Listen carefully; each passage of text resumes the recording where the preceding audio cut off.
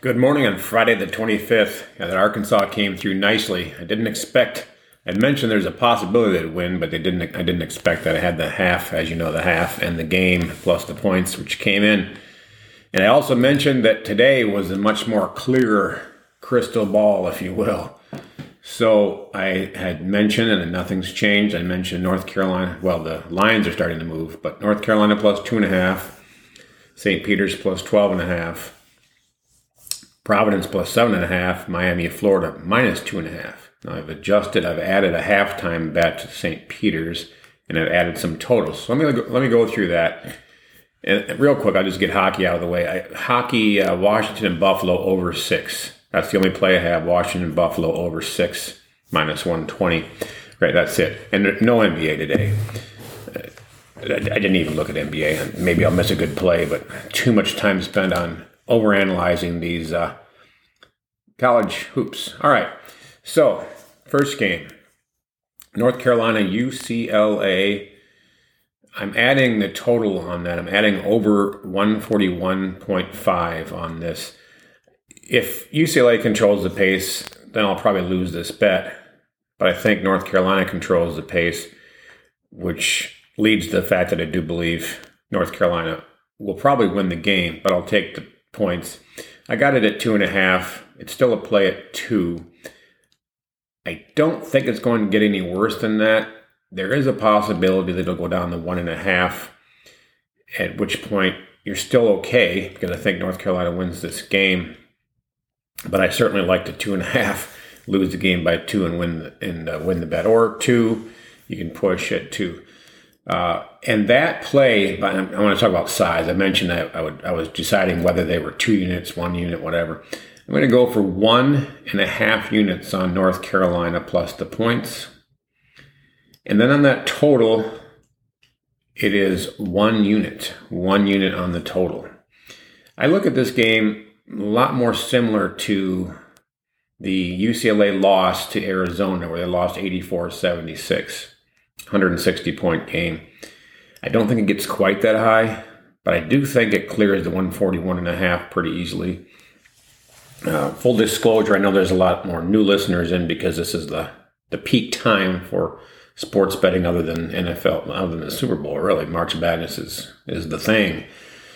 Over the course of the season, the unders have been better for me than the overs.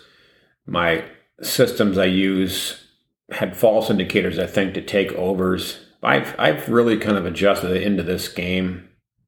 Really, it's more mental adjustments throughout the end of the season than it was system adjustments. So I am taking the over here. I do think it clears it pretty easily, but I just want to mention for anybody that's new to that, my sides have been more accurate than my totals this season. That's not necessarily been the case. It's been fairly over the years, been fairly consistent. So just a little bit of an aberration. Regression to the mean maybe coming at the end of the season, who knows? But I'm taking the over. Feel pretty comfortable about it. 1 unit versus 1.5 unit. North Carolina plus the points. Again, I look at this game. The most similar situation I find in this game is when UCLA was playing Arizona. I think that's going to be a similar outcome. High over the total. And UCLA coming up on the short side of it. Could be wrong. All right. St. Peter's and Purdue. I said St. Peter's plus 12.5. I said it was my weakest play. It is still my weakest play. I'm taking only half a unit on St. Peter's plus 12.5, but I am taking another half unit on St. Peter's first half plus 7.5. A half unit each for a 1 total on the game, my weakest of the day. I do believe that Purdue wins this game, and that's not a stretch. They're a 12.5-point favorite, so that's not really Nostradamus at work there.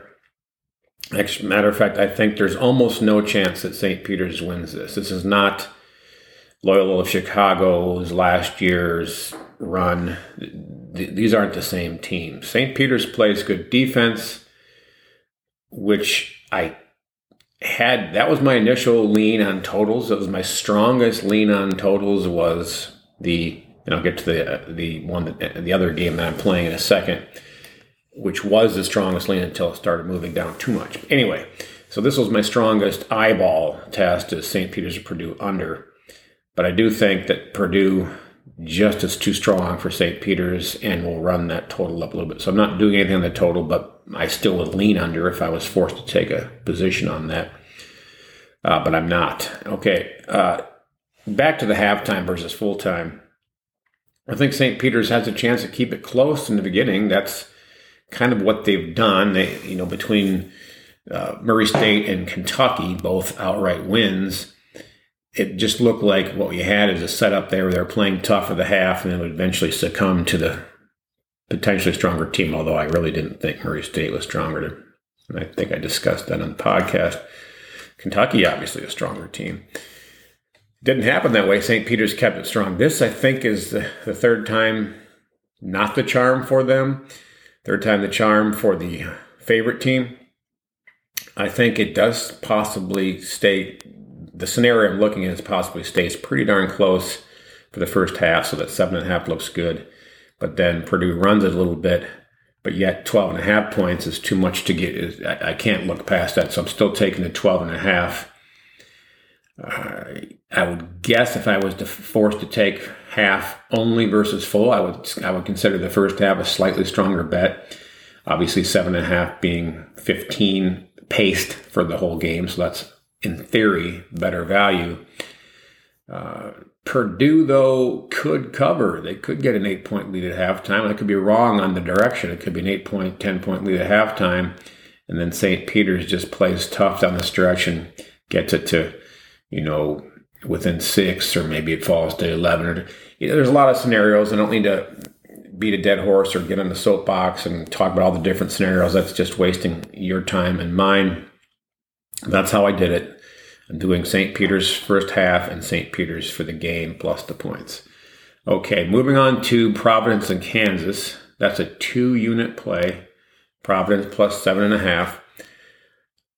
I think there's a possibility it gets lower than that, down to 7, but I doubt it. The sports books are going to want to have an off, they're going to have the hook. They don't want to have the push. They want this handle. They want to win. They want a decision. They don't want to just refund everybody's bets that took 7. So I think it stays at 7.5, which is down from the original line. Money is coming towards Providence. I should mention too, some of the action here on this. I'll get to the next game is the more important one on that. So the money is on Providence. Unfortunately, so are the number of bets. So it's a public play, but it's also a sharp play because the betting handle, the amount wagered, is more than a higher percentage than the percentage of actual bets, meaning bigger bets are on Providence, meaning sharper money is on Providence. So we're playing with the public. We're also playing with the sharps. Unfortunately, we're playing against the sports books, and that's not ideal. Sports books don't stay in business by losing money over the haul. Again, this is really only for the newer listeners. It's not all about evening out the sides. Yes, that's the goal. And that's why the lines move, which we'll get to in a second in the next game. The lines move to try to even out the money, but some of that's fake. Some of that, sports books are pretty sharp, no pun intended, on how they do that, so they can fake you out and get people moving in one direction when they're following steam or think they're following sharp, etc. In the end, you have to bet the right side, and that's how the sports betting is won or lost. But what we have here is the sports books really wanting Kansas to win, and sports books usually get what they want. Well, more often than not, they get what they want. They don't win just because the money is on the other side. Doesn't mean, matter of fact, they lost money yesterday. So, all right. So I can talk about that. I'm not going to waste your time on that this morning. You got too many things to listen to and too much analysis to do. Providence plus 7.5, 2-unit play. That's a strong play. And by the way, for, again, new listeners, I don't throw out a lot of 2-unit plays. I do a lot of half and 1-unit plays. So when I'm getting to 2 units, I have a very high winning percentage on those plays. Finally, we go to ISU and Miami of Florida. This game started with Miami as a half-point favorite. It's now up to a 3-point favorite, and it's probably going to go a little higher because, again, I don't think they want it on 3. I mean, that's not how they set their lines. They'll set lines based on, hey, we don't want to refund money. But the bottom line is, if you bet 3 and it ends up on 3, they're refunding those bets. Now the question, how often does a line end up exactly on the game, end up exactly on the line? Not as often as you would think. So it's not that big of a deal. So don't overweight that whole idea that I'm talking about. It's not that big of a deal. I don't want to give the wrong impression. I do think it moves up to Miami of Florida minus 3.5. Now, why is that? Because there's almost no money on Iowa State. Almost nothing. There is very few bets on Iowa State, and there's even less money percentage-wise. So the books absolutely need Iowa State. So they're going to move this line up more to try to get people to come back in on this. Sharp money frequently, sometimes plays both sides of the game, but they usually want a bigger move than this. However, if they got it in at half a point, I unfortunately didn't get the half. I wanted the half. That was my initial look. Anyway, if they got it in at Miami minus 1/2 of a point, and then they could get Miami, I don't think it's going to move to 4.5, but if they can get Iowa State plus 4.5, probably would take that, hoping for the middle here.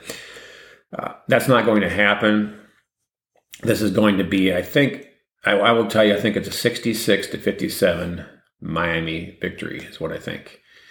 So that leads me to the total. By the way, that's a 2-unit play.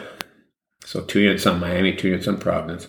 Lead me to the total, and I have a 1 unit total on 1 unit played on the total, half on the halftime and half on the full game. So I'm going under 133 for half a unit, and that line has moved down from 136.5. The value is mostly gone, but I perceive the value still to be there. As I said, I'm thinking it's a 123-point game. I've still got a 10-point cushion, and my unders have been more successful than my overs this season, so take that into consideration if you want.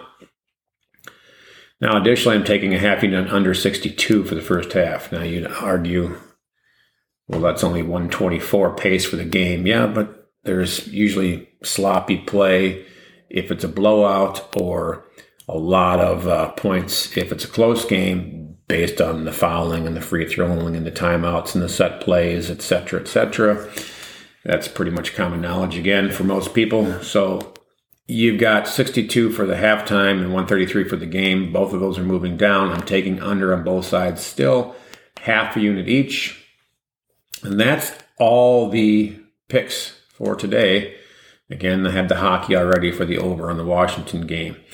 And really, I'm not going to waste any more time on that. Again, the books, you can shut it off if you want. I'll spend 10 seconds on the books yesterday. The books lost money yesterday as they won it on Arizona because the money was on Arizona. So Houston winning gave the books some profits.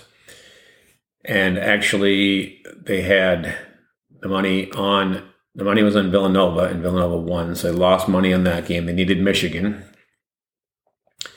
And Duke had the money, and Duke won, so they lost money on that. And then Arkansas and Gonzaga, that was an interesting one. That was a sharp play for sure. There was slightly less bets on Arkansas and slightly more money.